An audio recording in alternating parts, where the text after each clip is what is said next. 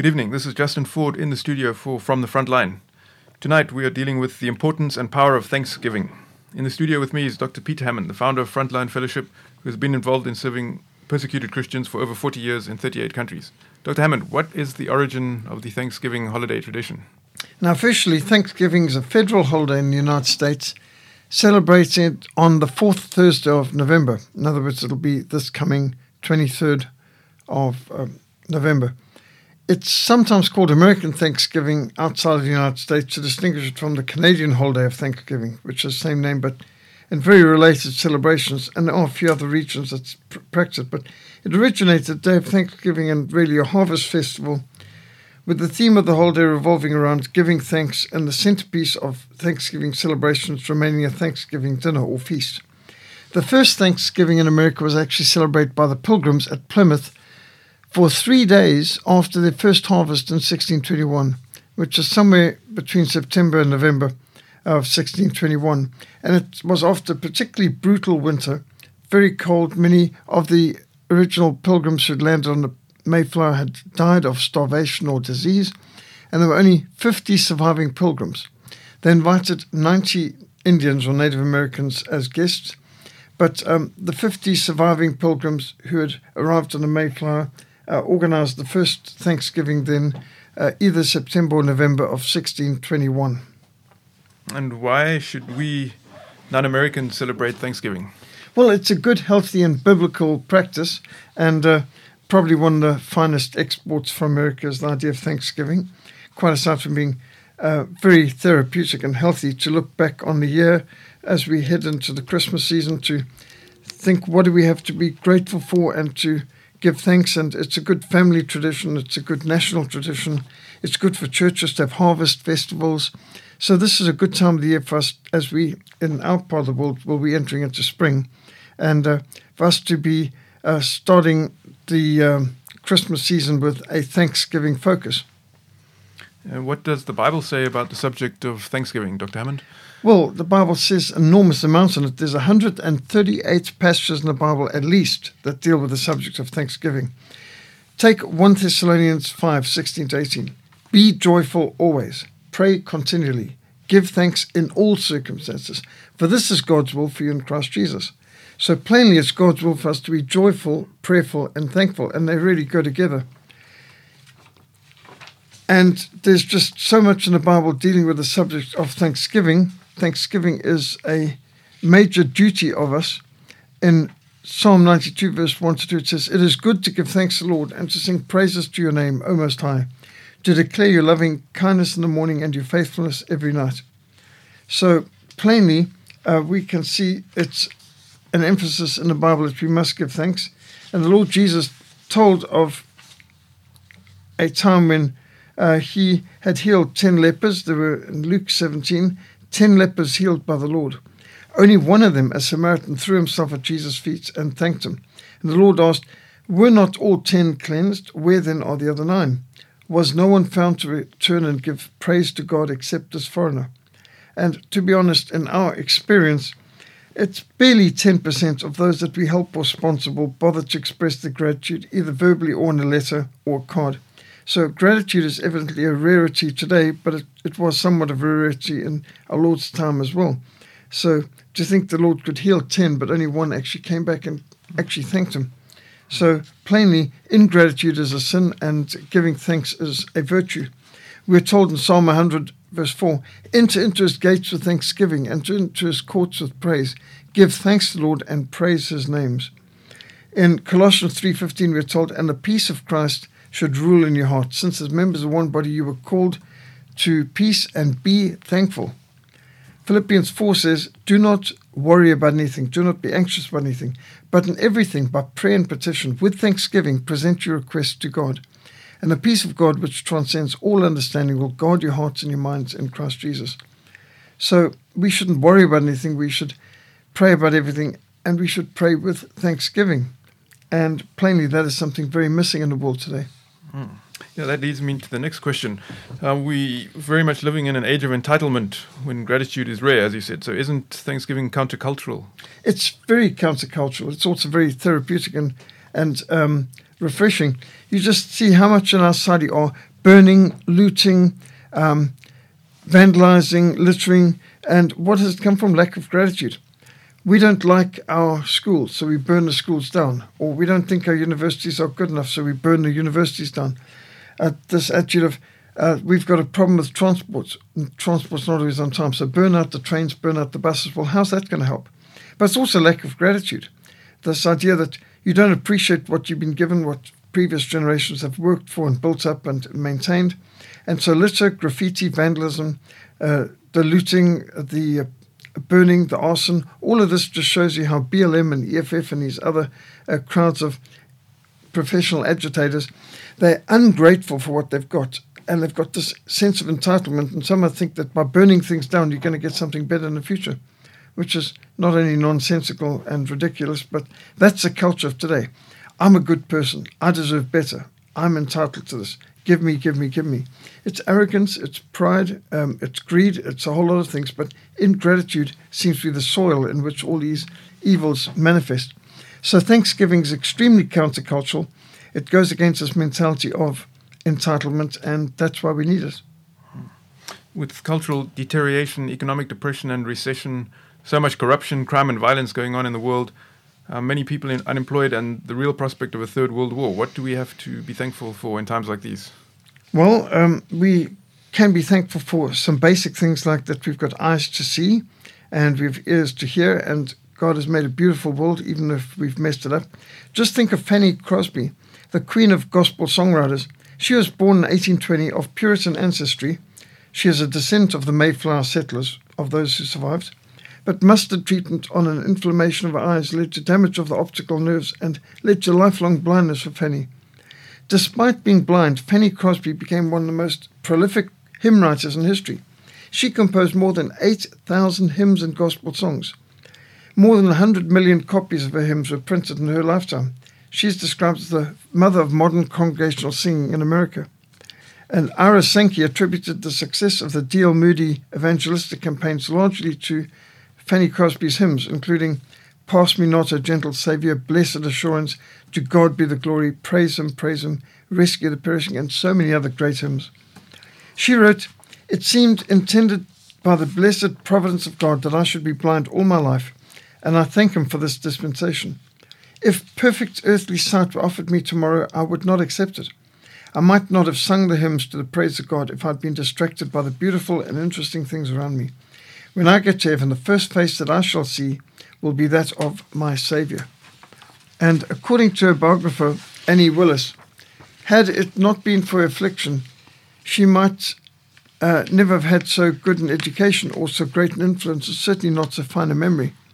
Fanny Crosby memorized 5 books of the Bible every week from age 10. And by age 15, she had memorized the 4 Gospels, the first 5 books of the Old Testament, the book of Proverbs, and many of the Psalms. She learned to play the piano, the organ, the harp, and the guitar, became a good soprano singer, and in 1943, Fanny Crosby became the first person to speak to the United States Senate, where she read a poem. Now, she is a vigorous campaigner for the Temperance Society's campaign against alcohol abuse, and she supported the American Female Guardian Society, the Home for the Friendless. And while Fanny Crosby is best known for her hymns, she was primarily a rescue mission worker in the inner city. And for decades, Fanny Crosby lived in the slum areas of Manhattan, such as Hell's Kitchen, the Bowery, and the Tenderloin. And as soon as she received payments for contributions for publications or concerts, she donated all her proceedings to missions to reach the poorest, the most needy people in society. As she quoted from Psalm 92, "It is good to give thanks to the Lord and to sing praises to your name, O Most High, to declare your loving kindness in the morning and your faithfulness every night." Well, when I lead tour groups to the Castle of Good Hope, it's most telling when I shut the door to the dungeon and I switch off the light. And immediately there's gasps, there's shouts, there's even screams from the people who are being exposed to complete darkness for not even a minute. Imagine living your entire life in complete darkness and silence. Well, that's what life was like for Helen Keller. Helen Keller was born in 1880 in Alabama, and an illness took away her hearing and her sight when she was only 19 months old. With her family not being able to communicate with her, they viewed her as wild and uncontrollable. However, in 1887, Anne Sullivan became Helen Keller's teacher, and through fingerspelling, WATR into Helen's hand while pumping water over her hand for her to feel, had a breakthrough which led to Helen to learn how to communicate and read with her fingers. At age 24, she graduated from Redcliffe College with a Bachelor in Arts degree. And Helen became a tireless advocate for people with disabilities. She travelled to over 40 countries, and she famously stated, "Deafness is a greater affliction than blindness," which I wouldn't have necessarily thought. Helen Keller said, "I've often thought it would be a blessing if every human being were struck blind and deaf for a few days, for some time during their adult life. It would make them more appreciative of sight, of the blessings of sight, and of the joys of sound." So Colossians tells us to give thanks to the Father who has justified you to share in the inheritance of the saints in the kingdom of God. So I think we can always appreciate the blessings of sight and sound. And living in Cape Town, surrounded by such wonderful nature, able to see sights like Table Mountain, and to have the legs and health to climb these mountains. You know, when last did you thank God for your hands, your legs, your eyes, your ears, your sense, your sound, taste, for music, for sunshine, for nature, for the birds that sing, for the wild animals, for the sea life, for the whales and the dolphins, for the eagles and the lions? I mean, have you thanked God for his mercy and grace and undeserved favor? Have you thanked God for his matchless blessings through regeneration and repentance and faith and adoption as a child of God? Have you thanked him for forgiveness and for the privilege of being his servants and a soldier? So you just think how much we've got to be grateful for. Even if we're living in a bad time, we've got a great debt to great reformers like Professor Martin Luther, who championed the great principles of freedom of conscience, freedom of worship, freedom of thought, freedom of calling us back to the Bible as the sole foundation for all truth and education. And so we can be grateful to reformers like Ulrich Zwingli, who dispensed with the Latin Mass and initiated biblical exposition to preach through every verse, every chapter, every book of the Bible, applying the Lordship of Christ to all areas of life. If you have an English Bible, you can be grateful to William Tyndale, who gave his life being burnt to death for the crime of translating the Bible into English, that we can have the Bible available in our own language. Think of the people in India. They've got a tremendous debt of gratitude to missionary William Carey. He ended widow burning and the burning of lepers and the sacrifice of infants. And he pioneered the first schools for girls in Asia and the first Christian culture to all of Asia. And he translated the Bible and the New Testament and the Gospels into 35 languages. Now, we should all be grateful, particularly in Africa, for the missionary explorer Dr. David Livingstone. He opened up Africa for the gospel, and he exposed and campaigned to end the rampant Islamic slave trade. People in Nigeria can all be grateful to missionary Mary Slessor. She campaigned tirelessly to end the killing of twins and campaigned against the slave trade and against cannibalism and drunkenness. She pioneered for Christian schools, and she planted churches in remote regions of Nigeria. I'm sure we can all be grateful to the Member of Parliament, William Wilberforce, who devoted his life to ending the slave trade and setting the captives free. And all of our lives have been enriched by the devotional writings of Andrew Murray and the biblical preaching of Charles Spurgeon.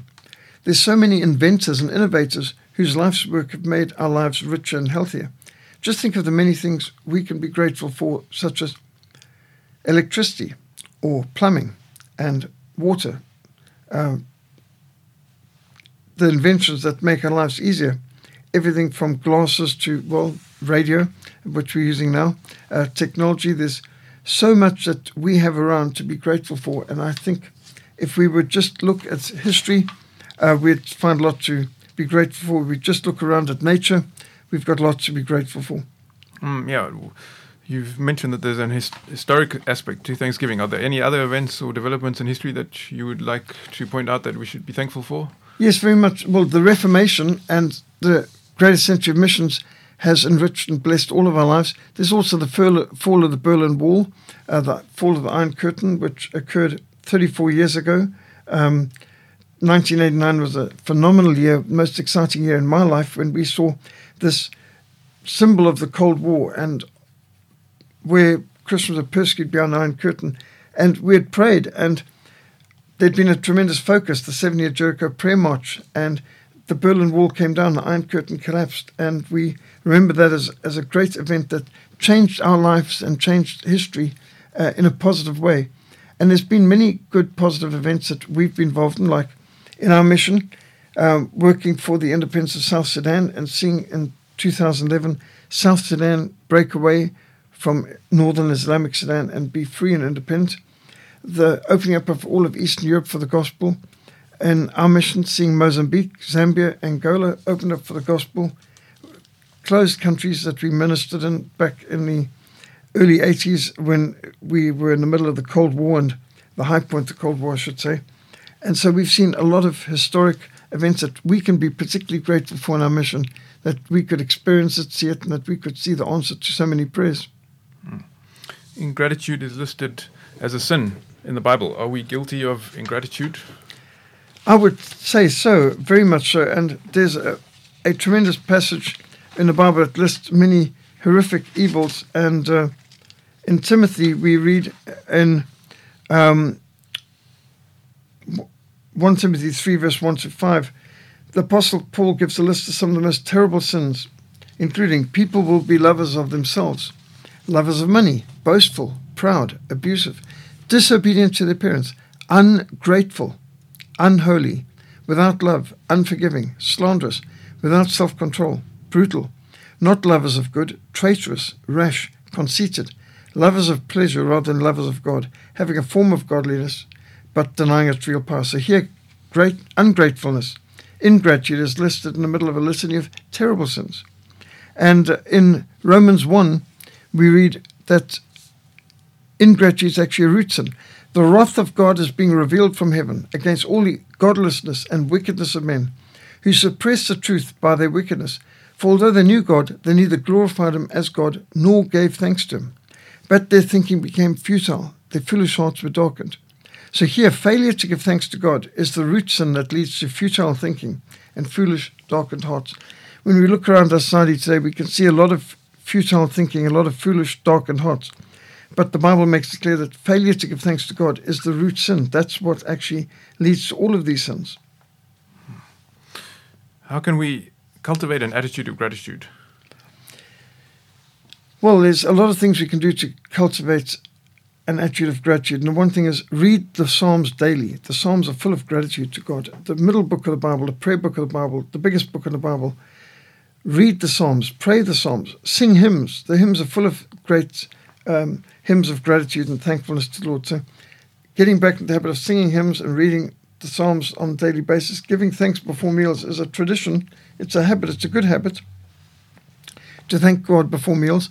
But there's so many other things we can thank God for too. So putting into our calendar Thanksgiving or Harvest Festival celebrations, making sure we have grace before meals, reading of the scriptures either before or after meals, have Bible before breakfast, scripture before supper, psalm before lunch, or scripture after the meal, as is the practice in many homes.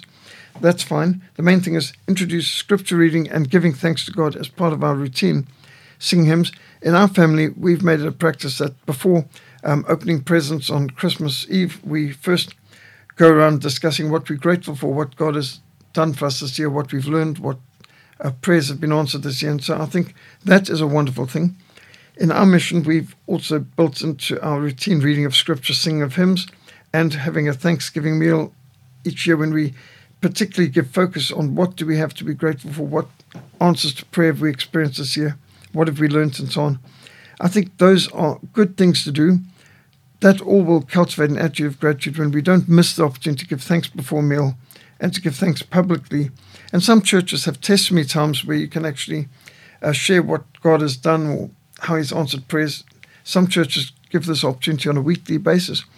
But if one can at least have a time once a year when one can give up and give public testimony of good things God has done, it's healthy. When I've got to do annual reports or monthly reports or try to write things to our supporters and to give feedback, it's very healthy to stop and say, what have I learned? What have we done? What has God provided? How has he protected us? How has he blessed? What progress can we report back on? And it often amazes one to look back and think, it's incredible how much God has provided, protected, guided, blessed. And so, yes, all of that will definitely help us to cultivate an attitude of gratitude. What do you think that the Frontline Fellowship mission needs to be grateful for? Well, we can stop and look back 40 years. Now it's 41 years that we've been operating in the field. We've learned who our friends are. In fact, somebody said you never lose friends, you only learn who your real friends are. So we praise God for good friends who've been steadfast and allies and supporters, for intercessors and for the protection, provision and blessing of God. And amongst the different friends we've got out there, I think of World Missionary Press, who've been part of every mission we've ever done, providing their gospel booklets. That's been phenomenal. Gospel booklets, all scripture, compact, lightweight, powerful. And they have sent us millions of gospel booklets, literally. In one container, there can be 4,000 boxes, 2 million gospel booklets. In one 40-foot container we get from World Missionary Press. They've shipped out to us many such containers. And I was told a few years ago that World Missionary Press had provided me with 7 million gospel booklets, and that's several years ago. So it's got to be well over 9 or 10 million by now, because we've had several other containers since then. So World Missionary Press have provided a lot of the gospel literature, the spiritual ammunition we need in this fight. There's Eagle's Nest or Love packages that have sent us containers of Bibles and books. In fact, we're expecting another container right now. One just docked in the harbour yesterday with a container from them. And they send Sunday school materials, books, Bibles, lots of great resources that we distribute free throughout Africa. We think of Kwasi Sabantu Mission, such good friends, such an inspiration. Their youth conferences, their ministers' conferences, their ministry throughout the years, and they've often been our best and most loyal friends, and they've been the ones who've, when we've needed help, they've come, they've helped, whatever, whether it's offloading containers, whether it's helping us with practical arrangements, how they've cared for us in so many different ways. So thank God for good friends.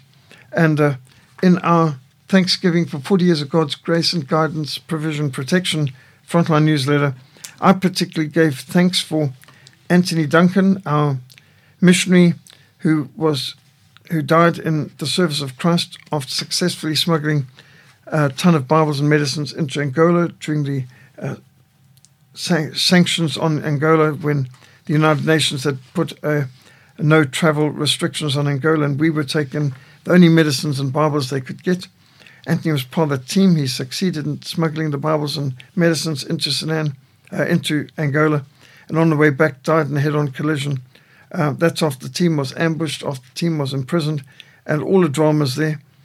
We're grateful for Doc Watson, my first pastor, pastor of Pounds Baptist Church, who became the chairman of the board of Frontline Fellowship for many years.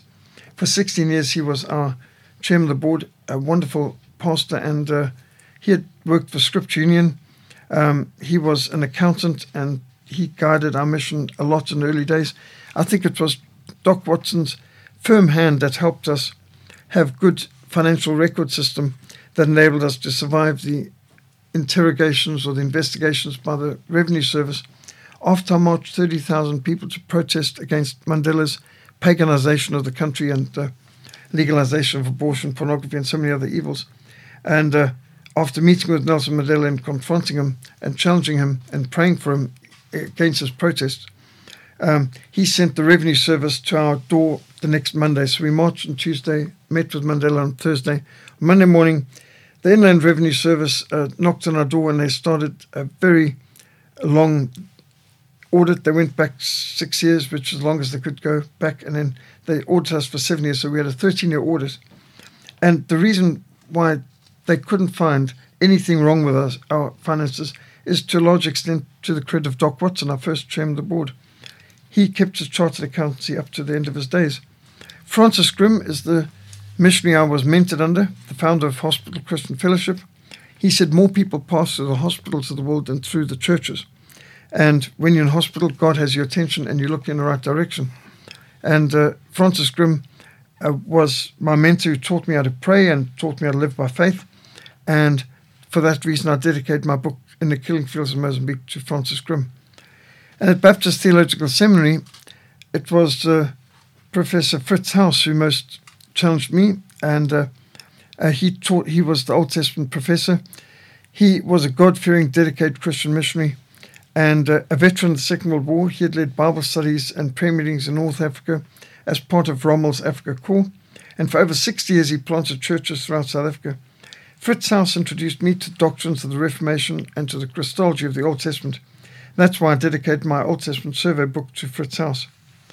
We're also extremely grateful for Mrs. Dorothea Scarborough, who had been a missionary with the London Missionary Society in the Gilbert Islands in the Pacific Ocean. She is the founder of Gospel Defence League and a very steadfast member and long-standing board member of Frontline Fellowship for 39 years. Her wise counsel and insights were invaluable for our mission. Our best friend over the years has certainly been Reverend Erlo Stegen, been a tremendous inspiration and example of dedication and devotion. Our very best friends, and we just praise God for his abundant grace that he's poured out through the multitude of ministries that continue to flow from the extraordinary mission in KwaZulu. And so the editions of my book, Putting Feet to Your Faith, were dedicated to Erlo Stegen. That's one great thing as a writer, you have the opportunity to dedicate books to people. And that's one way of me being able to give thanks to people who've meant a lot in my life, such as Reverend Bill Bathman. I have done more ministry with Bill Bathman than anyone else, and I've travelled in more countries with Bill Bathman than anyone else, 27 countries. He said he hadn't travelled to anywhere with anyone as often as he had with me either. So we ministered together in Germany, Switzerland, Austria, Poland, Hungary, Czech and Slovakia, Yugoslavia, Croatia, Romania, Bulgaria, Albania, throughout North America and Mexico, and Southwest Africa, South Africa, Namibia, Angola, Zambia, Zimbabwe, Kenya and Sudan. Bill Bathman served as chairman of our board for 14 years, and more than anyone else, Bill Bathman invested into this mission. He is the most active board member. He invested his time, his talents, his treasure. He's the most active board member, involved in our camps, our courses, teaching, counseling, strategy, street evangelism even, raising funds for vehicles, organizing speaking and itineraries, open-air preaching, and missions across the border. Even after he turned 70 and he had been in ministry for 50 years, I took him over to Sudan, to the war zone, and his daughter, my wife, was not very impressed that I was taking a great-grandfather into the mission field in his 70s. But Bill Bathman was so inspired, he bought a Land Cruiser when he came back here and drove overland with a trailer of ours all the way to Sudan to donate that vehicle with all the contents to the church in Sudan and flew back. So it wasn't enough for him to fly into Sudan. He had to drive all the way there, Africa overland as well. And that's why his daughter, Lenora, dedicated her entire inheritance into building the Livingston House Upper Room extension. And that's why we named it after the Bathmans, the Upper Room Bathman Memorial Hall. It's a testimony to how much he had done in investing in this mission. So we've got a lot to be grateful for, people who've invested in our lives. Dr. R.C. Sproul, one of the greatest Christian theologians and apologists of the 20th century, greatly enriched our ministry. And Dr. R.C. Sproul responded to my challenge after coming back from Europe. At one point I said, Dr. Sproul, we're heading towards 2017, the 500th anniversary of the Reformation. We need a Reformation study Bible. And he not only produced a Reformation study Bible, he donated 2,000 copies of this Reformation study Bible to us to distribute to college libraries and pastors and missionaries throughout Africa. So I dedicate the second edition of the Greatest Century of Mission book to Dr. R.C. Sproul. I must say one of the most terrifying things in my life was preaching from Dr. R.C. Sproul's pulpit with him sitting in the front row. And another terrifying privilege was preaching in the pulpit of Coleridge Presbyterian Church with Dr. James Kennedy sitting right there. And Dr. James Kennedy was a faithful friend, board member of Frontline Fellowship. His evangelism explosion has been a key part of our mission for the last 40-odd years. I learned about his vision early on as a brand new Christian. My first year as a Christian, I went to an EE clinic, Evangelism Explosion, and saw the film Like a Mighty Army, and that introduced me to Dr. James Kennedy, who later had me on his radio and TV programs and in his pulpit, and as a guest speaker regularly. And Dr. James Kennedy donated thousands of books to our mission, starting, in fact, the whole vision for our Literature for Africa ministry, because he donated a lot of his books to us, and he wrote recommendations for several of my books, like Faith Under Fire in Sudan and Biblical Principles for Africa, Character Assassins, Dealing with Ecclesiastical Tyrants and Terrorists, and the Greatest Century of Reformation. He wrote forwards for all of those books and recommendations for them. So we're very grateful for Dr. James Kennedy. I should also say Dr. David Noble of Summit Ministries and the Christian Anti-Communism Crusade. he first encouraged me to come to the United States after my release from prison in Zambia in 1987. And David Noble made me a regular guest speaker at Summit Ministries for 25 years. His book, Understand the Times, and his Battle for Truth books became textbooks for our Biblical Worldview Summits throughout Africa. And he donated many of his books to us for us to donate to people all over Africa. And so his books are in libraries across Africa and many Bible cultures and universities. And his son, Brent Noble, made a tremendous impact on us as well. Brent Noble was blind for most of his life. Brent Noble actually was blinded later in his life. He was 21 when he lost his sight because of some experimental laser surgery. You couldn't bring a laser near my eyes. I can't even get eye drops in my eyes. They're so sensitive. But Brent Noble is a living testimony of perseverance and endurance under very terribly adverse circumstances. And here's a man who could not see, but he had such vision that he mobilized more funding for our mission than probably we've gotten from all other sources combined. Over the years, he persuaded students at Summit Ministries to donate from their personal money that they would have spent on Starbucks, coffee, and so on for Bibles for Frontline Fellowship to deliver to Sudan. And Brent Noble, his favorite hymn was Amazing Grace, and he would have people singing it regularly. I once was blind, but now I see. And he said he's looking forward to the fact that the first person he would see when he in eternity would be the Lord. And so here's Brent Noble. He couldn't see, but he had the vision to raise money for us to take the Jesus Form to show all over Sudan and to get Christian flags and Bibles for people. So what he couldn't benefit from, he dedicated his life to raising funds for others. Now, it's amazing to find somebody who's blind, and yet he's the person people go to find out, how do you spell this? And, people go up to him, how do you spell supercalifragilisticexpialidocious or whatever? And there Brent would give it. Or then, how do you get to this place in town? He'd give directions. And we'd say, well, Brent, how can you give directions to something when you're blind? And he said, well, I wasn't always blind. And of course, when you're blind, your other senses have to compensate. So he'd be the one who'd give guidance. And I remember at one point I was going to get my Glock 9mm from a gun shop in town in Colorado Springs. And so, he's directing, turn left here and turn right there. And sure enough, he guided us accurately to the gun shop. So we go into this, in fact, it was quite a funny place. It was on a farm, and first you see a shot up wreck of a car on one side, and it's got, he asked too many questions. Another one, they were from the IRS and things like this. And so there's, as you head up the place, and there's mannequins shot up, and they had 50 cal machine gun scenes that they'd sometimes shoot up these cars.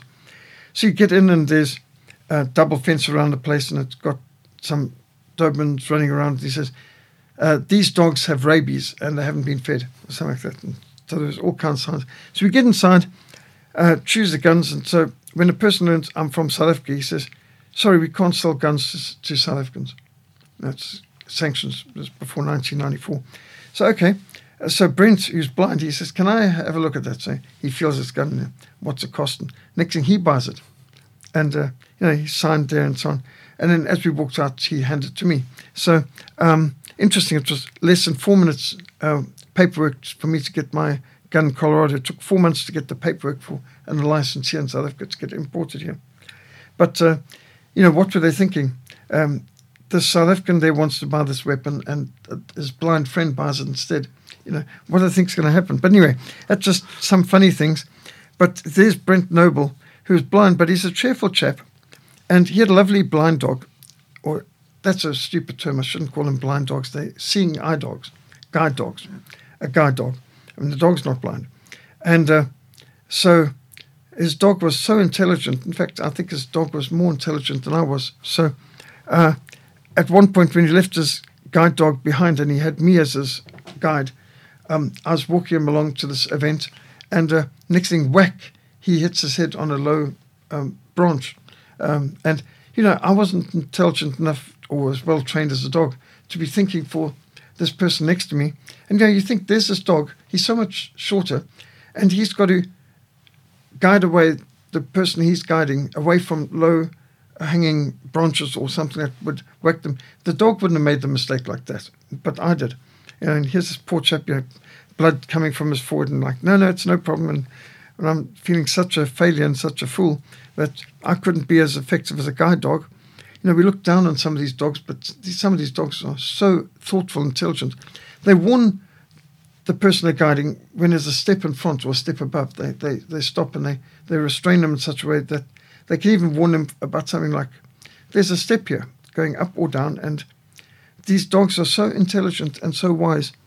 But sometimes I even went to shooting range with Brent, and so we'd go through combat shooting ranges where, you're working to clear a house and room, and you've got to, of course, guide them, target 2 o'clock high or 3 o'clock low and so on, and he would be work his way through, and we'd literally do target shooting together. And so here's a blind person who was rejoicing and who was doing more to help the persecuted church in Sudan than anyone else. He certainly was the most effective fundraiser we ever had, that enabled the biggest shipments we ever did of Bibles being printed in Singapore, and shipments of Bibles being taken in Sudan, that I could hire even massive aircraft DC-3s going in to deliver the biggest shipments of Bibles ever delivered behind into Muslim world.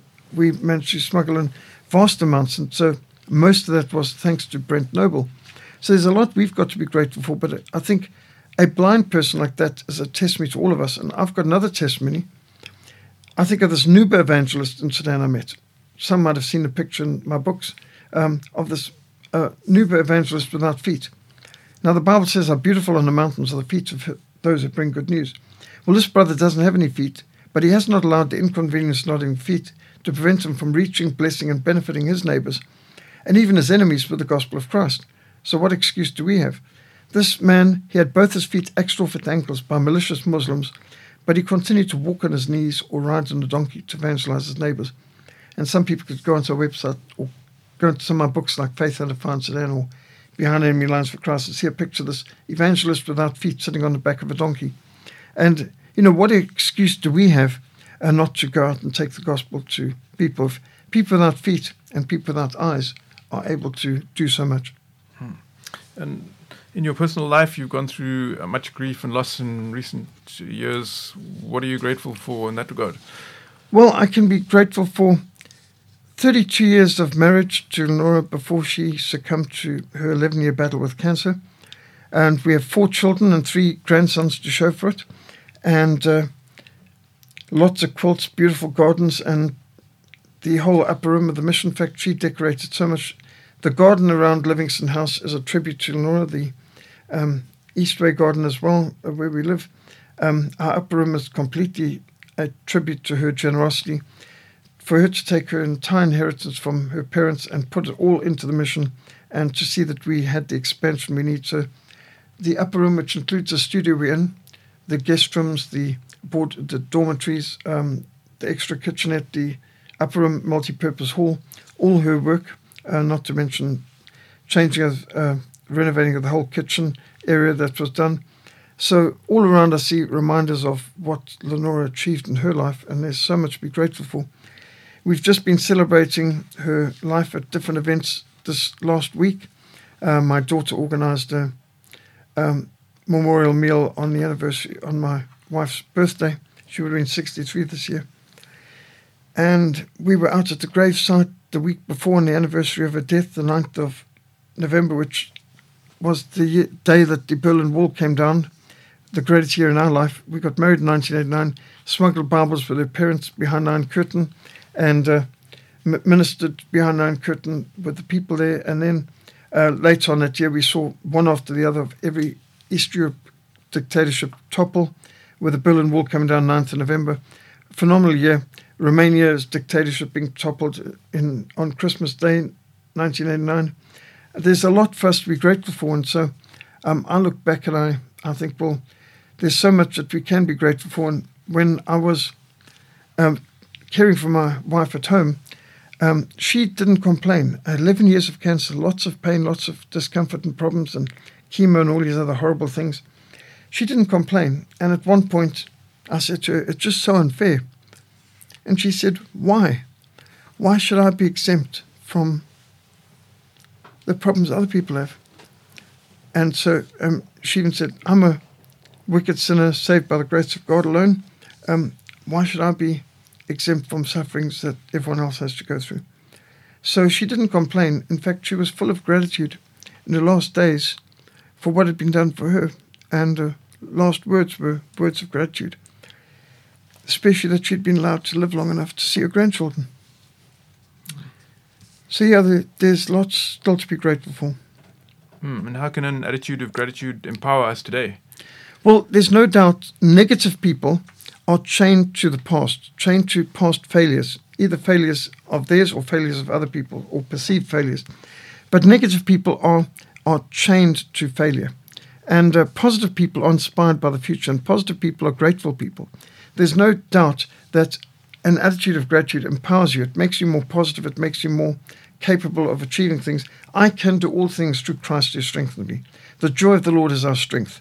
Be joyful always. Pray continually. Give thanks in all circumstances. This is God's will for you in Christ Jesus. Submit to God. Resist the devil. He will flee from you. God has not given us a spirit of fear, but of power and of love and of a sound mind. So there's no doubt that an attitude of gratitude and a positive attitude will empower you to achieve far, far more than people who complainers, gripers, who've got an attitude of entitlement and are always complaining and blaming others. So negative people are disempowering themselves. They're training themselves, whereas positive people and people who are grateful will be empowered. Also, positive people and grateful people are people that you would more want to be around. So a grateful person will find that they've got a lot more friends than a complaining negative person who's continually whining about things. Yeah, thank you, Dr. Hammond. We're thankful for our listeners, and I'm sure the listeners are thankful for your regular broadcasts. In closing, we'd like to read from Hebrews chapter 13, verse 15. Therefore, by him let us continually offer the sacrifice of praise to God, that is the fruit of our lips, giving thanks to his name. Thank you very much for joining us for From the Frontline. God bless and good night.